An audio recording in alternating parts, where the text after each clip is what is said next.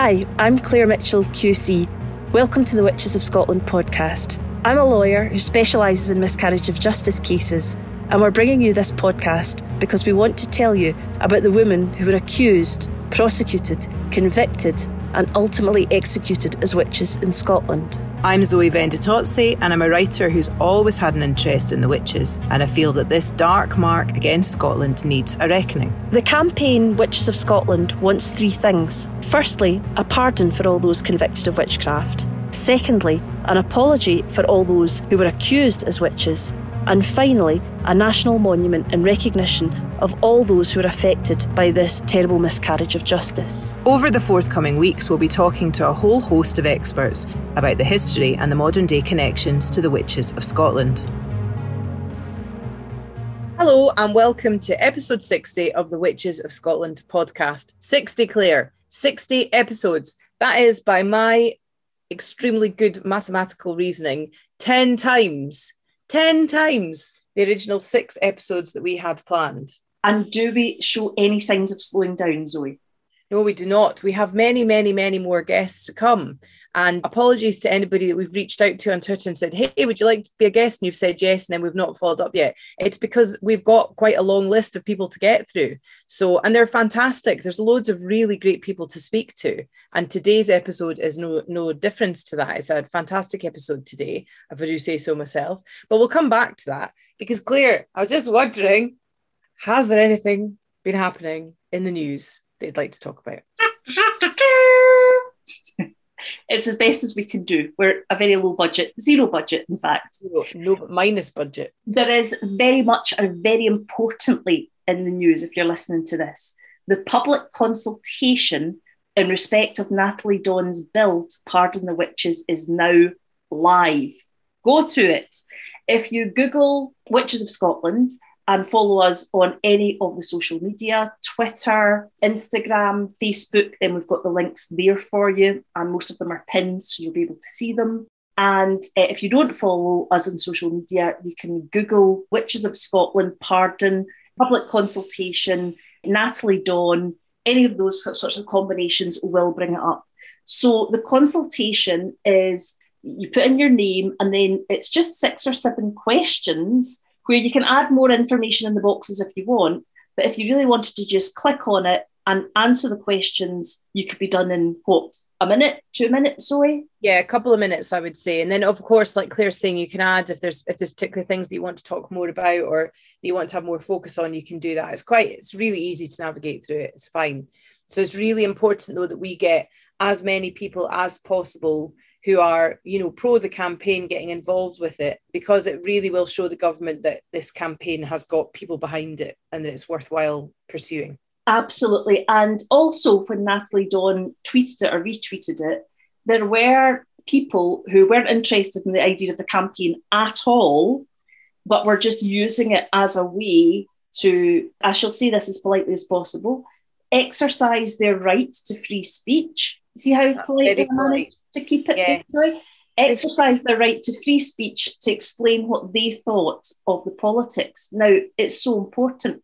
This isn't political. Although Natalie Dawn is bringing it forward, we've had support from Labour, we've had support from the Greens, and we've had support from members of the Conservative Party and the Lib Dems. So although this is being brought on behalf of Natalie Dawn, we have had people come to us from all the parties and express their view. And of course, the view expressed by the Public Petitions Committee as well, which is a cross-party committee. So it's really important that people, if you feel strongly about this, do go and have their say, because there will be those people who have contacted and had their say in the matter because they're expressing their political views on that, which are negative to the SNP. So please do go and put your name towards that. It's only a couple of minutes of your day, but it makes a huge difference in the campaign and in our way of recording history. Couldn't have said it better myself, Claire. I was quite interested to see that those few dissenting voices, and this is on Twitter, so when Natalie's office put out that there was going to be the consultation process, there were a few people, and it was funny because in their profiles on Twitter, they were mostly people that had a name and then lots of numbers after it. And people that use Twitter will be familiar with what that can mean. but they were generally in their profiles really, really negative, particularly about the First Minister, which I think is really interesting, because I always come back to this, whether you're for or against her, you're for her politics or against them, you're for or against independence. It's very interesting how many people will have a go at the person and make very kind of unpleasant, misogynistic comments about the person, rather than really focusing on other aspects. And as I've said so many times before, that when you look in Twitter in the search bar for witch, it's frequently the First Minister is referred to as that. So it's kind of interesting that we haven't, in some ways, in some sectors of society, moved on from some behaviours in the dark days of the witch hunts. So I just think there's an interesting kind of echo through time there. So I would hope that there are enough people that are interested and supportive of the campaign that would make that known through the consultation process. Absolutely. And speaking of memorialisation through the ages, yes, we have some other information in the news. We do. There's been this really interesting, I don't know what would you call it, an art sort of project? It's not really an art project. Yeah, it's sort of public art trail in Perth that's recently just been put up and is going to be on until the end of September. And it's statues of women where there are stories about them that have been researched by different community groups. And then an artist has made these wire sculptures that are up for the sort of couple of months. And then they're going to be gathered together in September. And then they're going to be put together for when the mod comes to Perth. And then everything's going to be translated into Gaelic as well as the English to kind of cover both those things. And they're really, really interesting. We have an episode coming up soon where we're going to talk to the person that's spearheading that. And it's really interesting thinking about the way in which we memorialise people, particularly women, and then people's engagement with these memorials. So I think that's going to be fascinating. It's definitely worth going to Perth in the meantime to go and check it out. And they've got these really nice maps that are available in all the different tourist places, and I think hotels and various other places, libraries, that sort of thing, where you can have a wander around Perth city centre and see the 20 different statues. And then I think also there's a QR code link as well, so you can scan them, and then there's more information, I think, on the website. So that's definitely worth going to have a look at. They're really stunning, actually, and we'll put some pictures up on our social media as well, so you can see what it is that you're looking at if you can't make it to Perth. But it's definitely worth a visit. Now, that brings us on to today's episode. Now, as I said at the beginning, this is a kind of unusual episode for us, because instead of us having a guest talking to us online and then us putting that together, we had the pleasure of talking to the writer Jenny Fagan on stage at Glasgow's I Write Literary Festival.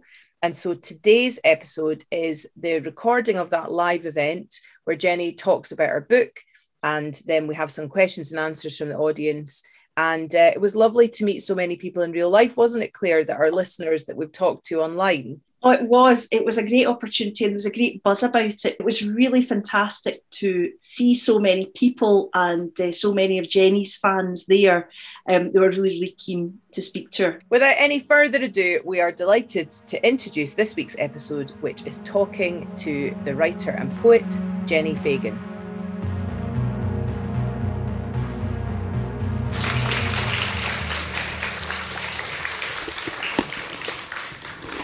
Hello. Hi. I'm going to make you do it back to me now. Hello. What? They're so good and compliant. It's great. Thank you so much for coming along tonight to I Write. We're in the final weekend of this fantastic Festival of Literature, and it gives me great delight tonight to talk to our guest as part of what we do. So first of all, my name is Zoe Ventatozzi. And I'm Claire Mitchell.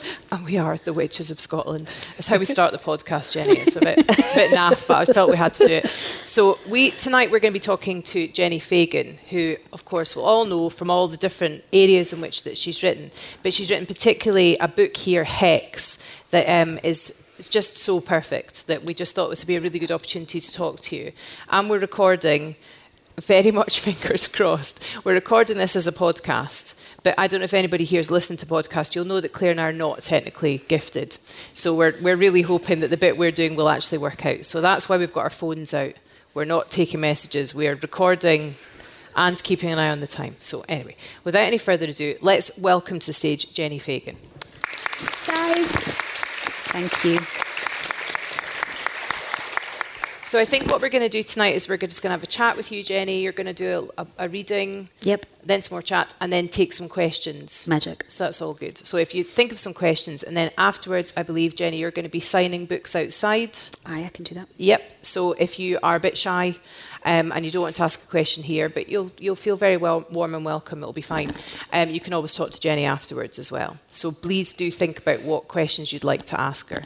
So Jenny, do you want to kick off with the reading, or? Yes, why not? So I'm reading from Hex, which is my book about largely about the story of Gilly Duncan, who was executed for the crime of witchcraft on the 4th of December 1591. And she was a teenage girl who worked for a bailiff called David Seatham. And the book is basically a séance held across time between two witches, two women, and it's about celebrating the friendship and bonds of these two women. So Iris is from the future, 500 years in the future, and she goes back because she doesn't want Gilly to be alone in her cell on the last night of her life. So this first wee part is Iris, and then I'll do you a wee part from Gilly. Chapter 1. Iris, midnight, open invitation sent via séance, 1st of August, 2021, to sell on the High Street, 4th of December, 1591. Elements, null plus air. I was out in the null, in perpetuity, it seemed. I was bodiless and formless until things began to appear. A row of oil-lit street lamps, a cobbled road sloping down, the moon, a thin smile, city trees bending their boughs so far back, the winds wild. Tall tenement buildings line the road to Castle Hill. A witch will die here in the morning. I descend a full 3 levels below the city of Edinburgh into a low arched stone corridor. A guard is nestled in a nook. He peers into the gloom. I need him to go so I can come to you. Coalesce right next to his ear and whisper, back out you go into the null. Go on, your body is so heavy, isn't it? Who is that? I don't know how I know how to do this, but I do. I always have. I gently help his consciousness to separate from his body. It's only dreaming. I say it into his ear, low and over until his eyes close and his head lolls. To be able to do something like this, you must learn not to have those around you drink your energy. I have learnt the hard way. As a child, I used to give away light like it was nothing. Those without it would fill themselves up with all that good energy like I was an eternal font. The purest light attracts the most impenetrable darkness. Great giant moths of death come flying for it at night, all across the world. They will smother any source until all they have left is an empty husk. I will pay a price for this. That is how it goes. With shaken hands that don't feel quite solid at all, I take off his boots and retch. Can a spirit dweller vomit? Yes. What a stench is as bad as this they can. He has horned yellow toenails, thick and fungal. Throw his boots away down a tiny wee well. If he wakes, he won't get anywhere quickly. You need time to prepare, Gilly Duncan. They will execute you in the morning. Strike a match. We have so little time. I must hurry now. Will I read the other bit later? Yeah, whatever. Yeah, let's do that. We can talk and then people can understand the setup. Grand. So anybody that's familiar with your writing or certain aspects, particularly with Luckenbooth, will know that you have an interest in your writing with this kind of world and these kind of women. Can you talk a wee bit about that? Yes, I guess I can. Just trying to work out which way to frame it. Yeah. So when I was 5, I was in primary school, and they asked what everybody wanted to be when they grew up. And, you know, Lorna so wanted to be an air hostess, and Diana wanted to be whatever. And I said, a witch. Wow. And the teacher was like, that's really not very Christian. And, you know, not possible, basically. But it was always there, my interest in things that you can't see or you can't understand, or the idea and energy of a female as a witch. You know, as somebody who grew up voiceless in the care system, there was something very potent about it to me. But I was also a child who had very extreme dreams, who sometimes seemed to know certain things that I shouldn't, or would draw things that would later turn up. And there was no particular explanation for that, and it's not something I even discuss very much now. But the relationship of that and words and storytelling were always hugely important to me, and they still are. And the different archetypes of the idea of the witch or the idea of witchcraft, and how that fits into our legal system now, how that fits into the idea of what is acceptable and what's not acceptable, and how women are convicted. All these things still have very much an impact today, and so those structures are really fascinating to me as well. Yeah, I think what's really interesting, I think, about Hex is the way that you've woven together this modern woman and this woman from the times past, and when they speak to each other, which you can maybe talk about a wee bit more, you see the similarities. And there's one point, I think, where Iris says, I wish I could tell you that things have changed, but they haven't. I'm paraphrasing, obviously. You put it much more better than that, I like to put it. But I think that's really interesting, because that's something that we've come up against a lot with the campaign, is that when people say, and it doesn't happen often, people say, well, what's the point of this? What's the relevance? Then we're kind of like, well, here's the relevance. It wasn't all women that were executed, but 85% of those that were accused were women. Yeah. And we haven't moved on so very much since then. You know, there's still an issue with that. So I think it's really interesting the way that you've married the two times and ages of women sort of thing in that place. And the commonality, I mean, I think there's always a temptation when you're writing something historically to be overly reverential in a certain way, and I know there's certain historians would like me to be more reverential, but there we go. I think the thing that's really interesting is who people are, and so when we think about witches, or we think about Gilly Duncan, or we think about our execution, you know, I wanted to think about what was her granny's house like, and when she stood on the beach in North Berwick, feeling powerful as a wee girl. You know, what was that like? And when she takes pride in her job, she works as a maid, but she likes her job. All of those things get lost in the way that we sort of fetishize, you know, the archetype rather than the human behind the archetype. And she was a teenage girl just living in extraordinary circumstances, much bigger than her. And unfortunately, there was absolutely nothing that she could do about that. And there's one point where she says, you know, really, they killed me because I went out at night.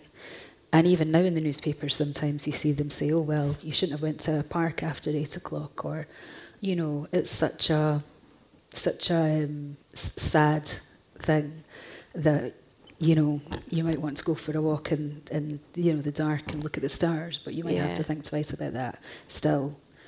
So stay in your chains so that you may be safe, sort of thing. Yeah, it's a horrible idea.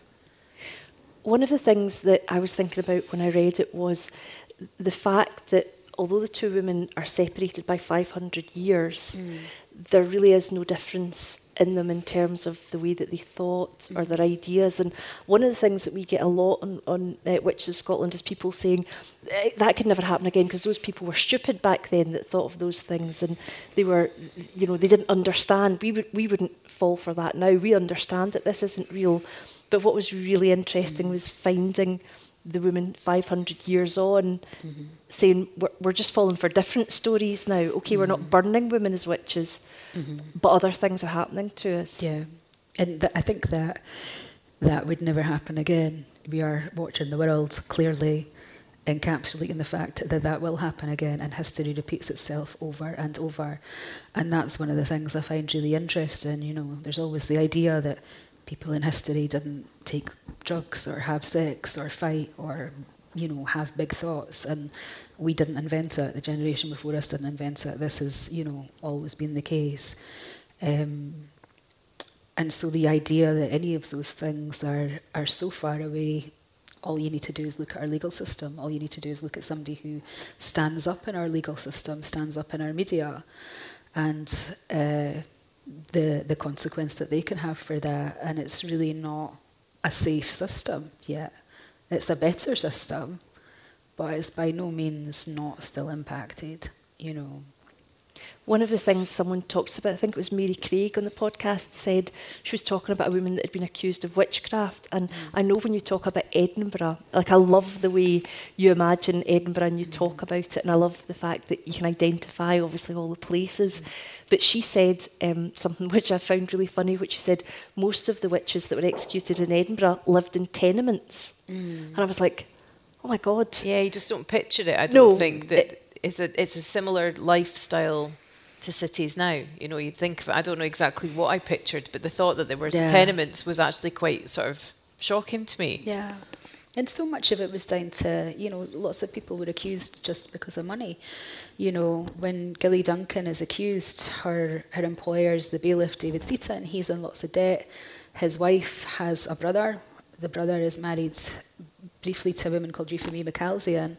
Euphemie McAlzean has inherited a lot of money that he thinks that he should have. She's a very wealthy woman. She's wealthy enough that her husband even takes her name, which, you know, it's like, who does that at the time? And, well, what could you do? Well, you could have her accused of witchcraft. Who could you have to accuse her of witchcraft? There's a maid working in the house. You know, a lot of the things were down to, you know, money, power, land, business, you know, vindictiveness, and just a display of power, a display of the state's power, a display of what the state can do. You know, years and years ago, I built a scold's bridle.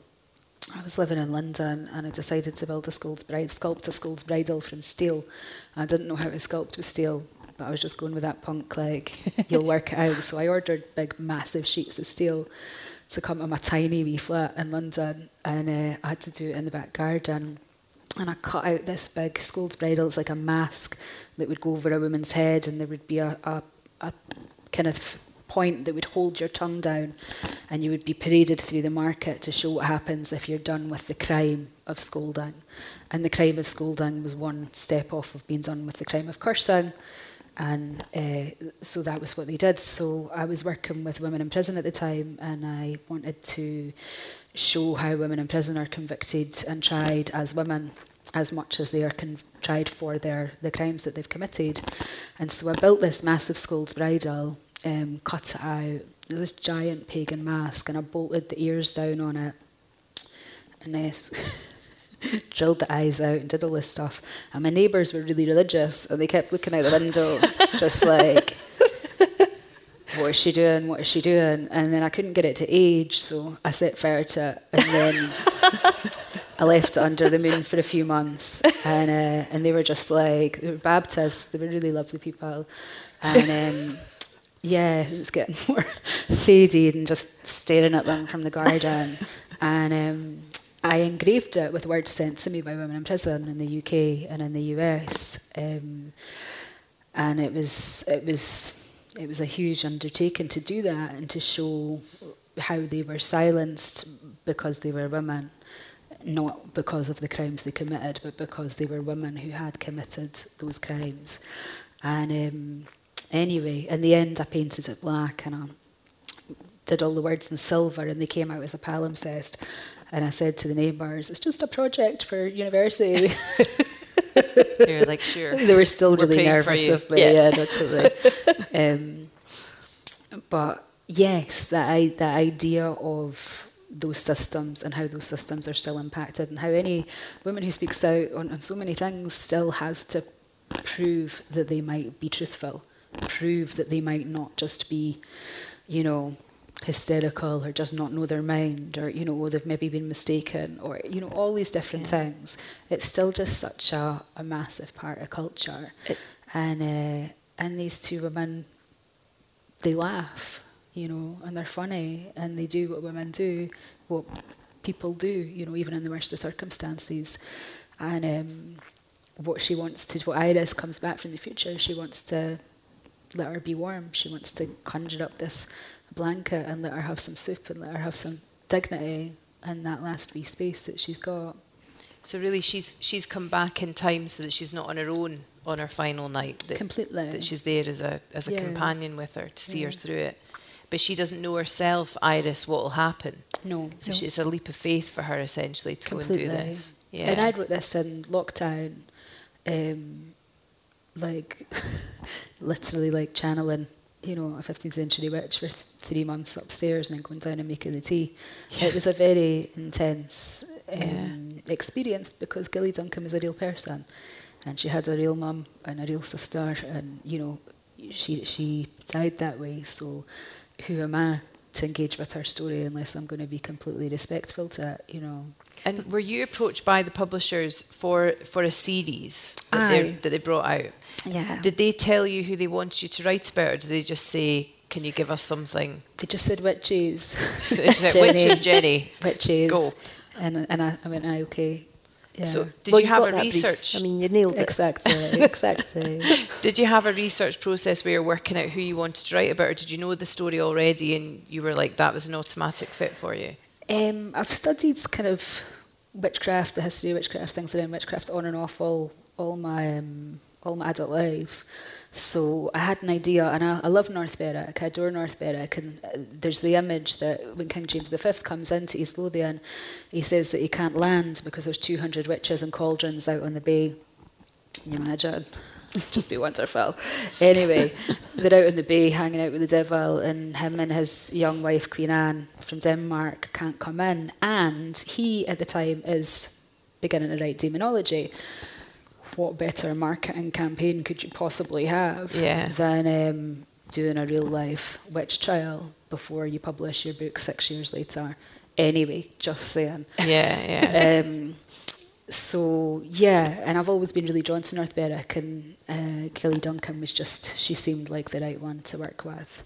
Yeah, the idea of her, you write teen girls so well. You know, if anybody's familiar with Jenny's first book, The Panopticon, that the character in that's really fantastic. You really are able to access what it's like, that kind of, you know, the rage, the powerlessness, but also the power that they've got. I currently live with my daughter who's 17 tomorrow, so I'm really in that zone just now. Holy moly. Yeah. But you really are great at accessing where she is, but that is really intense to write from that viewpoint, even at the best of times, never mind, you know, the night before an execution. Exactly. And there's obviously not that much sort of historical fact known about her, so you must have had to have done quite a lot of kind of imagination, you know, filling out the story. Was that easy to do?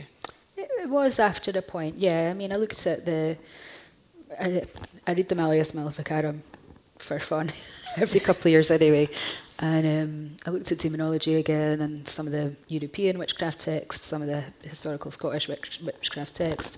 There was a publication, News of Scotland or News of Edinburgh, which was published at the time, documenting what was happening with the witches. So that would go down to England. They always wanted it to be really, you know, they always wanted the really graphic sexual bits because... Oh, of course. It's very, very important. Yes, exactly. That was, you know, that was very popular. It definitely wasn't about sexual repression of the men in the church at No, all. no, It definitely wasn't a only, driving force no. for these young women to be stripped naked and inspected. It's and the things in it, like, you know, there's the whole in demonology. There's a story about a priest who there was a thing that a woman could take a penis just by looking at a man's body, and, you know, she would turned into a horse if she didn't take the Eucharist, and all these different things. But anyway, the priest had his penis taken by the local witch, and no, it wasn't the priest, it was somebody else, and he was annoyed about it. So you would be. I mean, fairness, to be fair, you know. Anyway, so did it say what when she'd taken away what she'd done with it? Or? Well, she puts them in a box. They would put them in a box, penis box. So he goes over to her house, and, you know, knock, knock, knock. I want my penis back. And she says, well, come in, go over and have a look in the box. Rummages about. Yeah, so there's like 30 penises in this box. And they said that they were they sort of snuffled around and ate oats and apples. Anyway, it's very imaginative. So much to unpick. So much to unpick in that. And he says to her, I'm going to take that one. And he takes the biggest one. And she says, that's not yours, that's the priest's. And this is in the legal documentation of how we tried and decided who would be tried of witchcraft. And then they said they would put the penis... So sorry for anybody who's been distressed by this. They would put the penises, they would hang them up in the trees so the birds could come and eat them. Oh. And this is again in the legal text that they used in court to try and convict and justify the torture and execution of these women and the men also who were tried as witches. We've spoken to quite a lot of historians, and it's interesting the sort of the reluctance from quite a few of the historians to paint it as a gendered issue. Quite a lot of the historians have been like, it's very complex, it's not black and white, which obviously we would completely agree with. It clearly isn't just black and white. But it wasn't really necessarily about them being women. And we were always a bit like, well, the numbers are pretty suggestive. And then we had a woman on, it was Professor Marion Gibson. And she was like, absolutely gendered. How could it be anything else? 85% of the accused are women. And a lot of the men that were accused were caught up in things. They were a son or a friend or a husband occasionally that was named or had been named by somebody else, a woman that had been accused and in her confession had given up other names. It's just, of course it's gendered, I think. And there's a display of power as well, and for the men who were, Gilly talks about being tortured by David Smeaton and multiple other men who'd come along, and it was important to me to write in that lots of them had known each other since childhood, that some of those men were outside being sick because they didn't want to be caught in that circumstance necessarily, but once you're in a situation where male power, the consequence of this power in the state is death, that's pretty hard to stand up against, especially if you're on the side that's less likely to die. So the nuances of it are massive, and I don't think in any way hugely served, most ordinary people. Yeah. There was financial gain. They were paid by the hour. They paid the witch pickers by the hour. Yeah. Who would pay you by the hour unless they really want to, do you know what I mean? Draw it out. And they thought they were, the justification was we're going after the devil. We're going after the devil via women or teenage girls largely, or men who've, worked with them or sympathised with them or stood up for them, or men who've been different in one way or another. And, the idea that King James was standing up to the devil himself makes him a pretty formidable person. Who's going to fight a man who's fought the devil? Nobody. Yeah. And this was a paranoid guy, he'd been through a lot. He'd been through a lot in his life. He'd had a lot of trauma. We had a psychoanalyst on for one of the episodes, and we talked about trauma and the impact that has. And, we talked about largely about the generational trauma from the accused and the families that had been, where the people had been found guilty, how that may have echoed down through generations of Scotland. Completely. Yeah. And we know now that trauma is born into people, physiologically.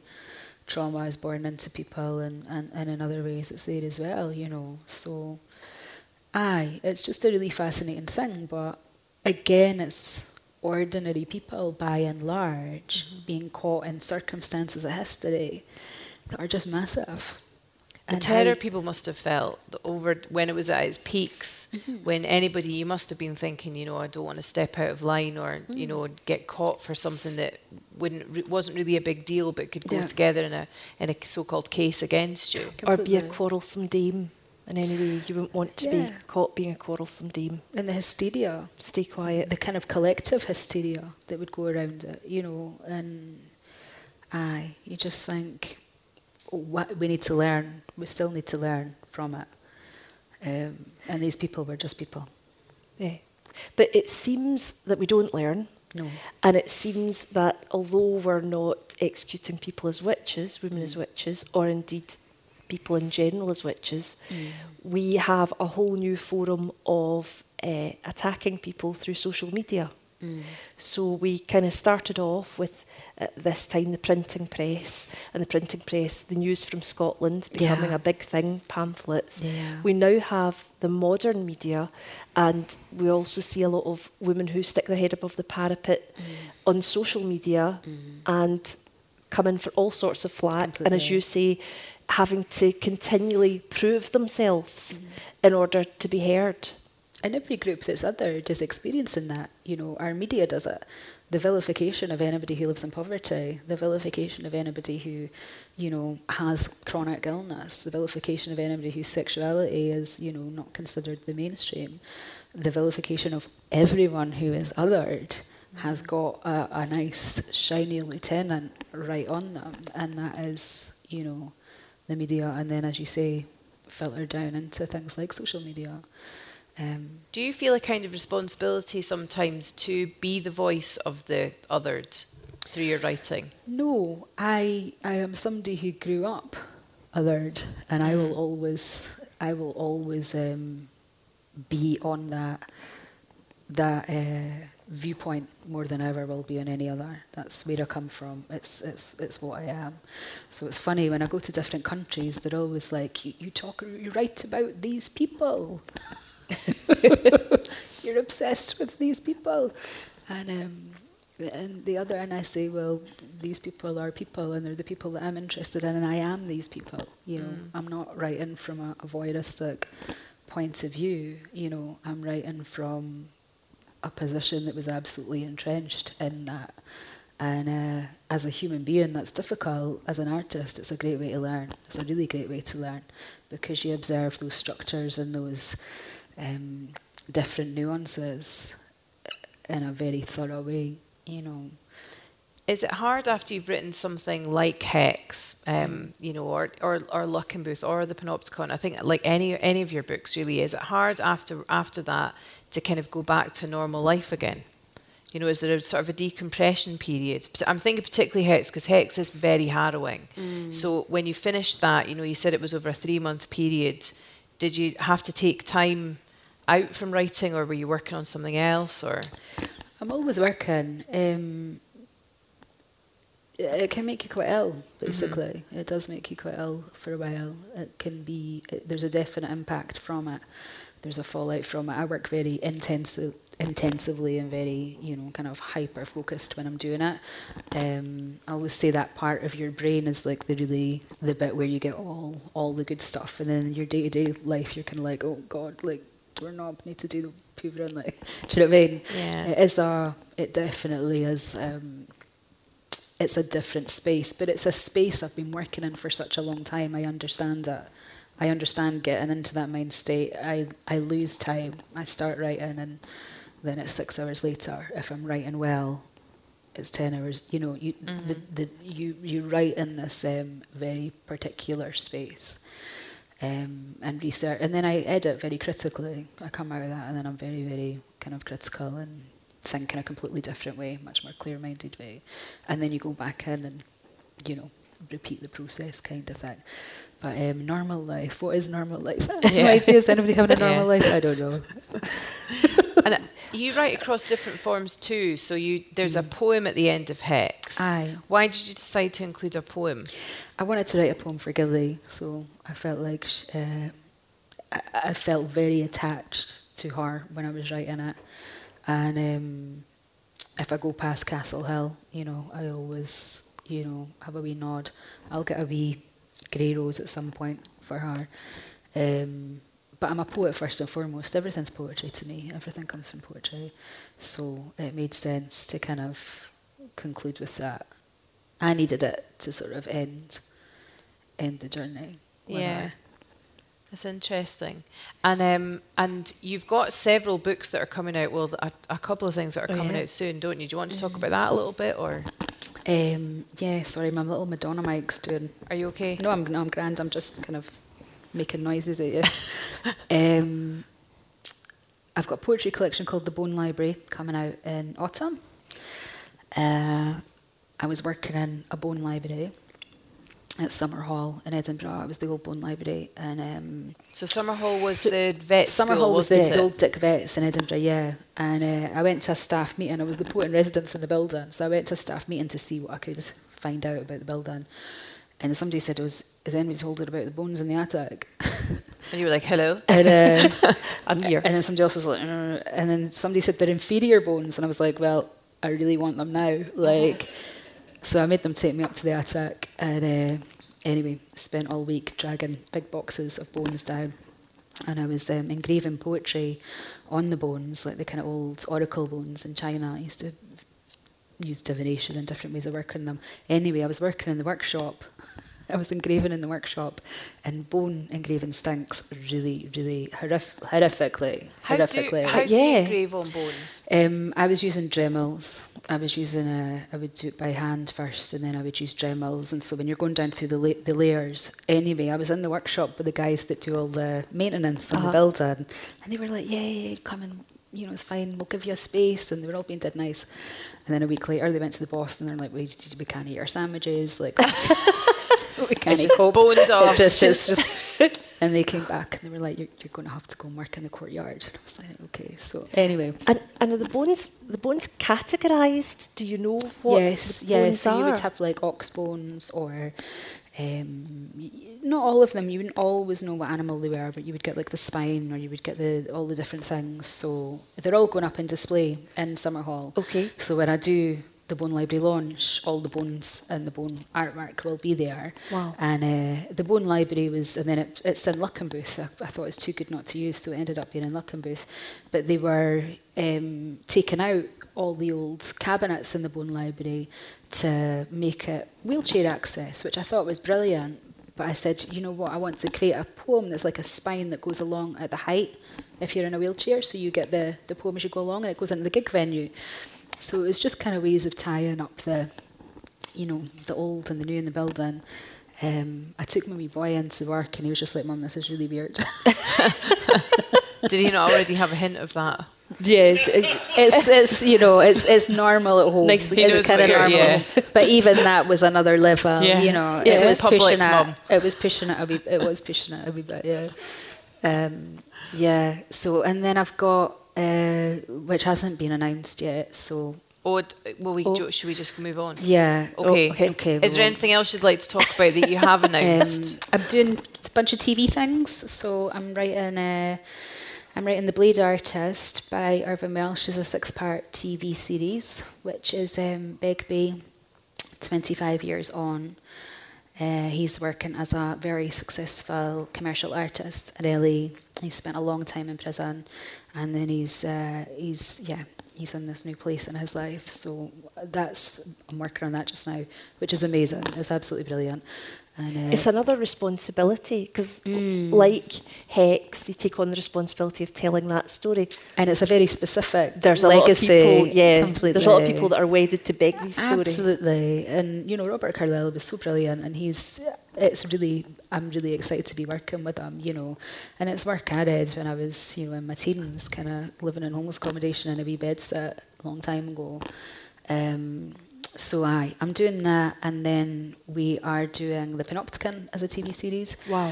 And I might direct that, I'm not sure, but I'll definitely be writing it. And then we're doing Luckenbooth as a very long-running TV series, because that's obviously over a long period of time. So that's the plan for the three of them. Fantastic. We hope Hex might be a runner for TV as well. Yeah, I'd love to see it in the theatre, actually. It would make it's a such an brilliant intense theatre space, piece. and you've really just got one main location. I think it would be really, really cool. So will you sort of put on the back burner the writing of novels just now, if you're doing all the TV work? To a certain degree, I've got half of my next novel down, and that's coming out with the other announcement next week. So there's two books coming. So no, exciting. I've got half of one down, and I was like, I'm going to take a wee break from writing novels, and it's like, no, I'm not. Yeah. But I'll have to stagger it. I'll work intensively on one, and then you take a break and you go and you do the other. And I don't start novels lightly, because I know that once you're in it, you're never really going to chill out until it's done. Like, it just sits on your shoulder. Yeah, And it could be 3 years, it could be 5 years, it could be 1 year. You just don't know. You know? So, yeah. Can I take you back to something that you said at the start, which was that when you were a wee girl, you wanted to be a witch. When you were that age, what did you think a witch was? What were you looking for? Well, I must have read The Worst Witch in school, which I loved. Yes. It's obviously brilliant. And I just the idea of like turning people into frogs and stuff. And, you know, sensible. So like sort of vengeful, maybe a little bit I was vengeful. about to say benign there, but it's not really benign. It's No, not that's subtle benign. to a frog. Yeah. I wanted to fly, obviously flying, brilliant. Naturally. Yeah, just all in, you know, wearing black. And so I was a little goth child who wasn't dressing like a goth yet, but it was on the way. Had Do a goth you know what I heart. mean? It definitely was, you know, and I was really into telekinesis before I knew what telekinesis was. So I would sit staring at a pencil. I'd be like, if I just, for ages, it never worked, sadly, but it could. Yeah. And the idea that it could Yeah. was the thing that fascinated me. And obviously, growing up in the care system, you have stories told to you all the time about who you are and stories about who other people are. And I was always quite sceptical about that. And witches were like heroes to me. You know, the idea of that was just the idea of working with the unseen, when so much in society that is unseen is, people say, it just doesn't happen, that's not real, that's, you know, all these things. So the idea of people who actively chose to work with the unseen were fascinating to me. The idea of having a kind of a hidden power as well, Yeah. that, you know, in a fairly powerless situation to have that internal power. Completely. And there's a superstition about children that come from nowhere. You know, a little child from nowhere turns up in your kitchen and people are like, where did it, I mean, well, the social worker brought it, but like, where, do you know what I mean? Yeah. There really is, and it's pretty freaking pronounced. Like, Yeah. so I was always aware of that. I was always aware that, you know, people are quite freaked out by children anyway, I think, as well. Yeah. You watch any horror thing, there'll be some small Yeah, have you child seen in it the somewhere film? whispering. Kids get it. You The know, film, kids what's love it? Is horror it The and Witch? gore. It's called the little girl that she just turns up in the village in Africa, and then she goes to live with a community of witches. If you've not this seen was that, the it's recent brilliant. one. Yeah, It was a it's kind of- called I Am Witch. Yeah. I have seen it At the recently. DCA. Total brain fog, but it's really brilliant. And that she gets taken in. Well, they're sort of forced to live with a community of older women witches. I think Oh, I've not seen that one yet. Yeah, no, I'd like to see that I think one. you'd like it. Yeah, it's pretty cool the way that they imagine that there. But yeah, I think that's really interesting. And we've talked before about fictional witches and the places that witches have in myth and in film and in TV and in fiction against the women and men that were accused of being witches, and how it's kind of an interesting kind of push and pull between those two things. It's interesting. And I think there's a separation between convicting women or convicting, you know, gay men or convicting, you know, whoever as a display of power, as a display of the state, and killing somebody for their religion. You know, I wouldn't sit and say there's no such thing as a witch. I wouldn't say there's no such thing as an occult. You know, we at the moment are sitting on a planet surrounded by infinite space. It was created 13.9 billion years ago out of atoms and matter, and we don't know why we're here. So the idea that we know for sure we've got it all tied up via science, which is fairly recent, just isn't true. You Now, know, for the we use purposes such of our a small campaign. part of our brain. I get it, but I'm, you know, coming from my own personal journey, both with words and with the human mind and what the human mind's capable of, and the things we don't understand about the human mind, the things we don't understand about how we use it. There's a difference between saying that woman took my penis just by looking at me, or somebody is tapped into an energy that. Why is that any different from going to church and eating the body of Christ and drinking his blood? Well, that's cannibalism and vampirism just in one fell swoop. Yeah. No disrespect, if you're into it, you're into it. But let's not say that the idea, you know... Like, why is that? That's okay. Because Why they is got that really okay? good PR. And to be fair, Yeah, Christianity nicked most of its festivals from the Wiccan, Yeah, you know, uh-huh. and pagan Easter, religions. Easter, These were earth religions. They were things that were about looking after the planet, about looking after each other, about birthing children, about being engaged with the stars, and about knowing that you don't know the answers. And so that's brilliant. That's a brilliant thing. They're all stories. They're all stories to try and Origin help us myths. explain what we don't know. And in the Wiccan origin myth, they say that there was the age of the father, and then there was the age of the son, and they were basically the age of industry. They were really vital for, having that more aggressive energy, for building all the things in society we needed to build. Absolutely vital. But if we do not transcend to the age of the mother or the daughter, we will destroy ourselves. And we are sitting on that cusp right now. So I think the idea that, witches, that's so out there, is, again, I think about the femininity of it and about the fact that it was lots of women who didn't have power. People who don't have power are still massively vilified. And we know that the current today, cases of those that are accused of being witches in places like Nigeria or Malawi, Papua New Guinea, it tends to be women again, and it tends to be religious organisations that have said, that person's a witch, and there's money to be made from it as well. There's definitely, it's a bit like the paid by the hour situation. If you give me money, I will rid your community of a witch. And it tends to be older women often, or children, and they're maybe banished, but there have been cases of people being killed by mob rule. And in fact in Malawi they're wanting to put back on their legal books the crime of being a witch, because there's so much kind of off-piste, and my thing is, if there's a crime of being a witch, why isn't there a crime of being a priest? Why isn't there a crime of being an imam? Why isn't there a crime of being...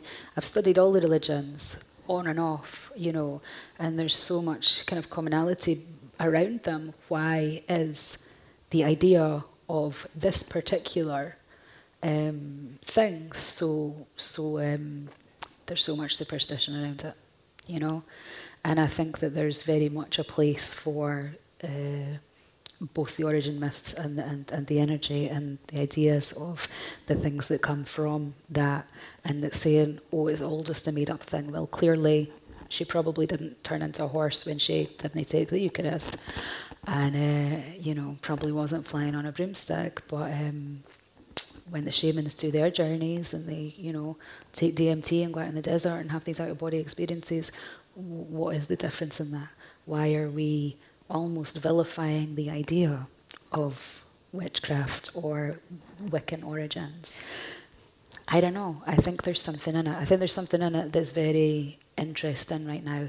And I think it's very much tied to, in Scotland we would have the wise women, and they would be consulted before you went into war. They had power, and the Hans Christian Andersen fairy tales, they brought them in and were like, take the women out, put warts on them, give them big noses and stuff, because before that in the fairy tales there was women who had a lot of power.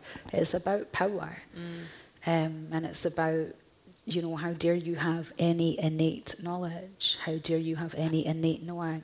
And what if you have something that I can't see and write down and prove, What's really strange about the women that were accused of witchcraft was, at the time they were like, well, they're women, so they can't really be powerful. Where they must get their power from then is the devil. Yeah. They were still powerless. They were still vessels for the devil. So even when accusing them of witchcraft, even when accusing them of killing people, of putting spells on people that would harm their children or their family, they still couldn't conceive of the idea of the woman herself being powerful. But that's why they brought in the devil. Because if she's powerful, she has to be powerful for a male, a fallen angel or whatever it is. That's the only way that she could be displaying her power, was if she was bestowed it. And she definitely has to be debased by having all the sex. Yeah. And all the detail of it. Maybe they liked the sex, I don't know. There's so many things around it, do you know what I mean? Some of the stories are pretty elaborate. Yeah. The thing that will always stay with me now, obviously, the penises in the box and the tree and the oats and the apples and the snuffling. It's the oats and the apples that's in my mind now. So thanks for that so much, Jenny. That also makes an appearance in the book if you want to read about it as well as hear about it. Is the descriptions of the semen of the devil being really cold. That was something that was repeated in lots of different confessions. Now we can see why that is. It's kind of a social contagion thing, because as Claire mentioned before about the pamphlets, then people read them and it was real kind of like the equivalent of like, Hello magazine, if that still exists or whatever, the tabloids or whatever. It was a way of just getting information out. But the idea that then passed around and people knew that was what happened, and then that would appear in the confessions. Totally. And it was a way to talk about sex as well. Like, people used to get their porn and their Bibles. You would get lots of Bibles with all the erotic drawings and the little bits, because they were the only books you had. If you live in a society that's not allowed to talk about it, and it's shame, guilt, whatever, this is a way of society somehow engaging with all of these different things. You could talk about all those terrible things those terrible witches did. Yes. Give us more. Exactly. I want to hear a bit more of and if you didn't put things. that in the pamphlet, we're really pissed off. Like, I don't approve. Tell me more about it. Exactly. No. Yeah. Exactly. Terrible. Yeah. I think we need to go to some questions now, if Yes, that's okay. let's. Is it possible to have the lights up a wee bit so we can see what we're dealing with? What we're dealing with. I'm just What joking. are we dealing with? What are we dealing with? Do we have any questions? Oh, good, we do. Now, we've got microphones that are going to come down. So, at the back, that would be great, please. Thank you. Hi. Can you hear me okay? Hi. Thanks, Jenny. I really enjoyed Hex, and it really brought alive kind of what Geely went through. That really came through in the book really strongly. But I wanted to ask you why Iris told her that things hadn't improved, because I was thinking it's the night before she dies and she wants to know, have things gotten better? Do women have more power, more agency in the future? And Iris says, well, no, not really. And I thought that was a bit sad, because we've got some very hard fought for rights, that we have made progress, even though there's still misogyny and there's evil things happening in the world. I thought, why did you decide not to give Geely a bit of hope? Well, she's going to get executed. So I felt like a truthful conversation in some ways between the two of them. And, we have made progress in lots of ways. But if you've been, murdered and you're lying in a park and policemen are taking photographs of you and sharing it, how far have we come? In that instance, I grew up in the care system where the women I grew up with and myself were actually at the absolute bottom of what was safe or what was protected by law or otherwise. So whilst, we have come a long way in lots of ways, it also, in lots of ways, depends on who you are. And even if you are, much more protected by having some, social clout or being able to earn money or all those things, you are still absolutely vulnerable at any point that you walk out your door. And that is a fact of our society. And I think it's something that, whilst we think lots of things are getting better, I think a lot of things at the moment are very much getting worse. And so that conversation between the two of them made sense to me. And when Iris talks about the ways in which women are not safe now, a lot of it is talking about walking home at night and walking in the middle of the road, and why do you carry your keys in your hand, and why do you always look behind you, why do you text your friend, why do you think twice about going out for a run, why are we seeing so many murders in the media at the moment that don't have any particular reason. They can't say, oh, we killed them because they're a witch, but they killed them. So yeah, I think there is progress, but I think if you live in extreme poverty, or if you live in a group that is massively othered, the trans community at the moment is, going through so much really hard stuff. I think that we aren't all massively moved forward, and we have fought for things, and we have won things, but there is a lot still to fight for. So she could have given her hope, but for me it felt like it was important for, and also Iris talks about, being assaulted at 12 years old and a group of men being brought in to watch. She isn't there just for voyeuristic reasons. She isn't there just to talk about this othered person. She brings her own circumstances to that. So yeah, sorry, this is just really heavy conversation. Sorry. There you But go. it's the truth. Thank you. Okay, we've got another question. I think somebody down at the front here, if that's okay.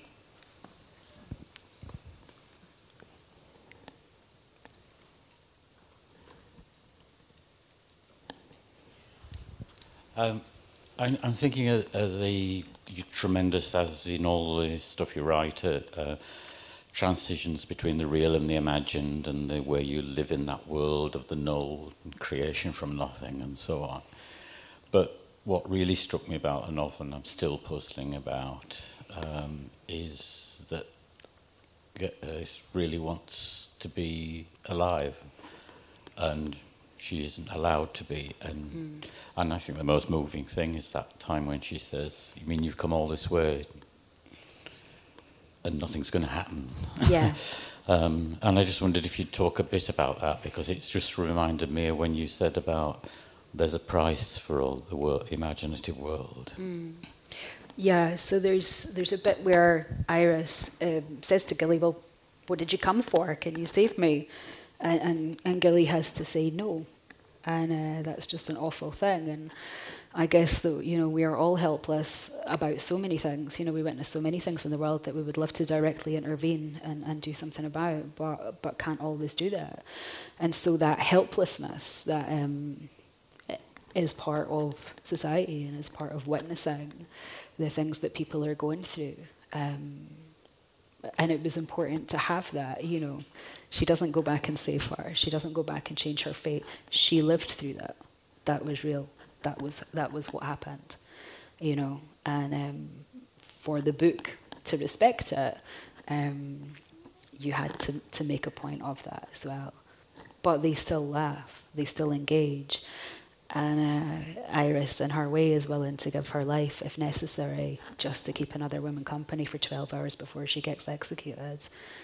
The bonds between women, the things that is so rarely celebrated, it's so rarely seen in literature, you know, are incredibly powerful. Yeah. Okay. We've got some more questions. We've got time for a couple of questions here.